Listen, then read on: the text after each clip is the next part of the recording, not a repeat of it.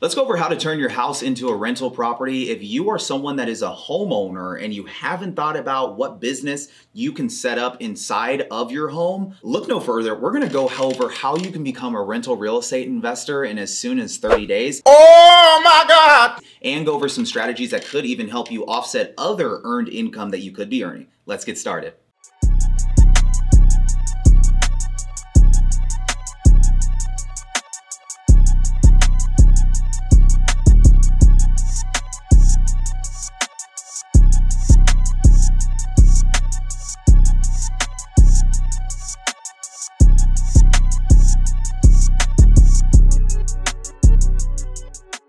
Turning your primary residence into an investment property turns you into a rental real estate investor. And what that means is you become a landlord. You can have a rental agreement, start charging fair market value rents, collect some cash flow, and you may even be able to pay a part of your mortgage. Hey, you may even be able to pay all your mortgage and cash flow some. My name is Carlton Dennis, and I work with rental real estate investors. And what I do is I show real estate investors how they can leverage the tax codes to reduce their taxable income. Now, one of the many ways you can get started in real estate investing is by turning your primary residence into your first investment property. How you go about doing this is by becoming a landlord. So we're gonna go over the very first step of becoming a landlord.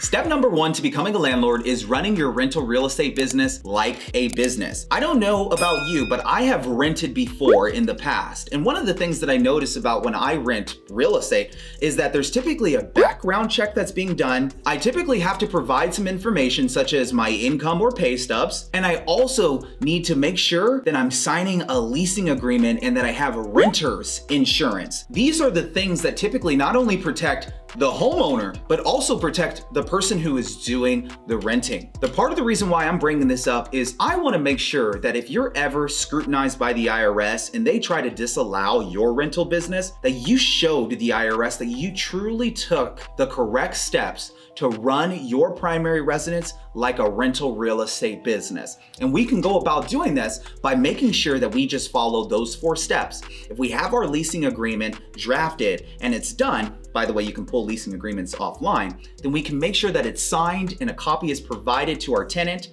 and that we have saved a copy. If we can, let's make sure that our renter is getting rental insurance. I want to make sure if anything were to happen to my tenant in my primary residence, that there is no event that that tenant's going to come back and want to sue me over some small incidentals. So I want to make sure that that tenant has basic renter's insurance to cover himself and maybe even pet insurance if they do have a pet.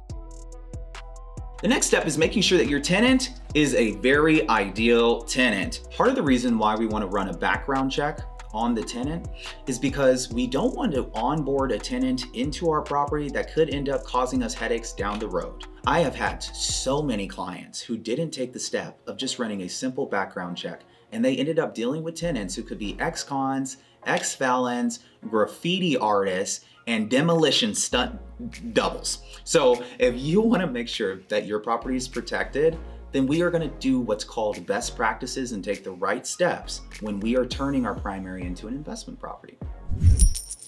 The next thing that we need to be mindful of is that if we are running a rental real estate business, that we are collecting rents on time, and that we are also taking the square footage of the part of our property that is dedicated to the rental space. Why are we doing this? Well, when you're a taxpayer, one of the most important benefits to being a rental real estate taxpayer is that you get to claim depreciation, and depreciation is taken on the portion of the property that is in business purpose. So if you have a property that's 1,000 square feet and 100 square feet of that property is being utilized for rental purpose, that is 10% of your property that gets to be depreciated every single year. So we want to make sure that we're getting the value of that property, that portion of that property, so we can depreciate that property over the course of time. If you didn't know, depreciation for residential properties are taken over the course of 27.5 years.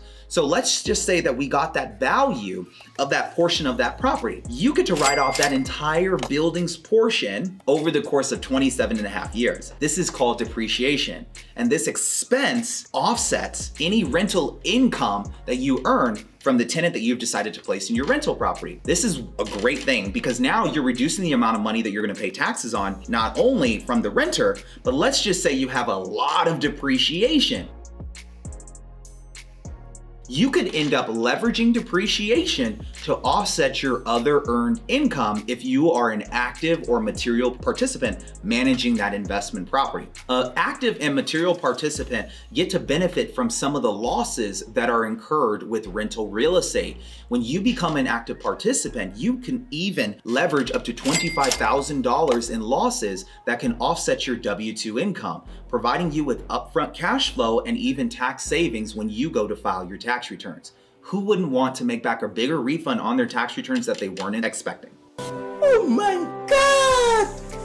Wow! Having an LLC might be needed when you're turning your primary property into an investment property. Here's the reason why. Having an LLC is for limited liability protection. You shall not pass! In the event that your tenant decides to sue you for whatever reason, you are protected when you set up an LLC. So having an LLC is going to allow for you to separate the liability from yourself, even though your tenant still lives in that property, and you get to protect your personal assets and your personal bank accounts. This is much needed when we are trying to build real estate just strategically, because it's all about keeping money in our pockets.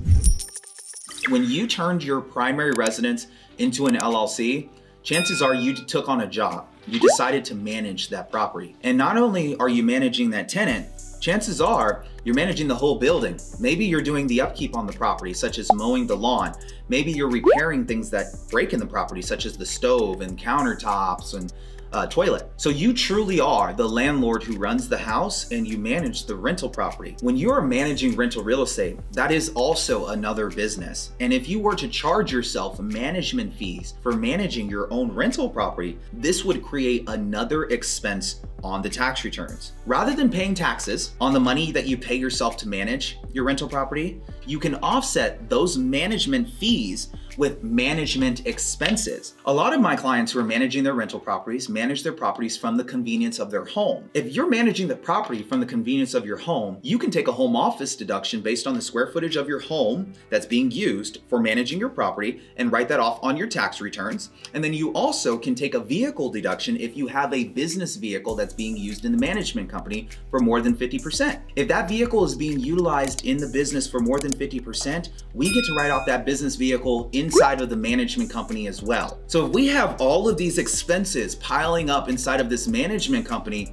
we can just offset whatever amount that we paid ourselves in payroll for managing our property, creating no taxes and us being able to write off our everyday expenses for managing our own tenant.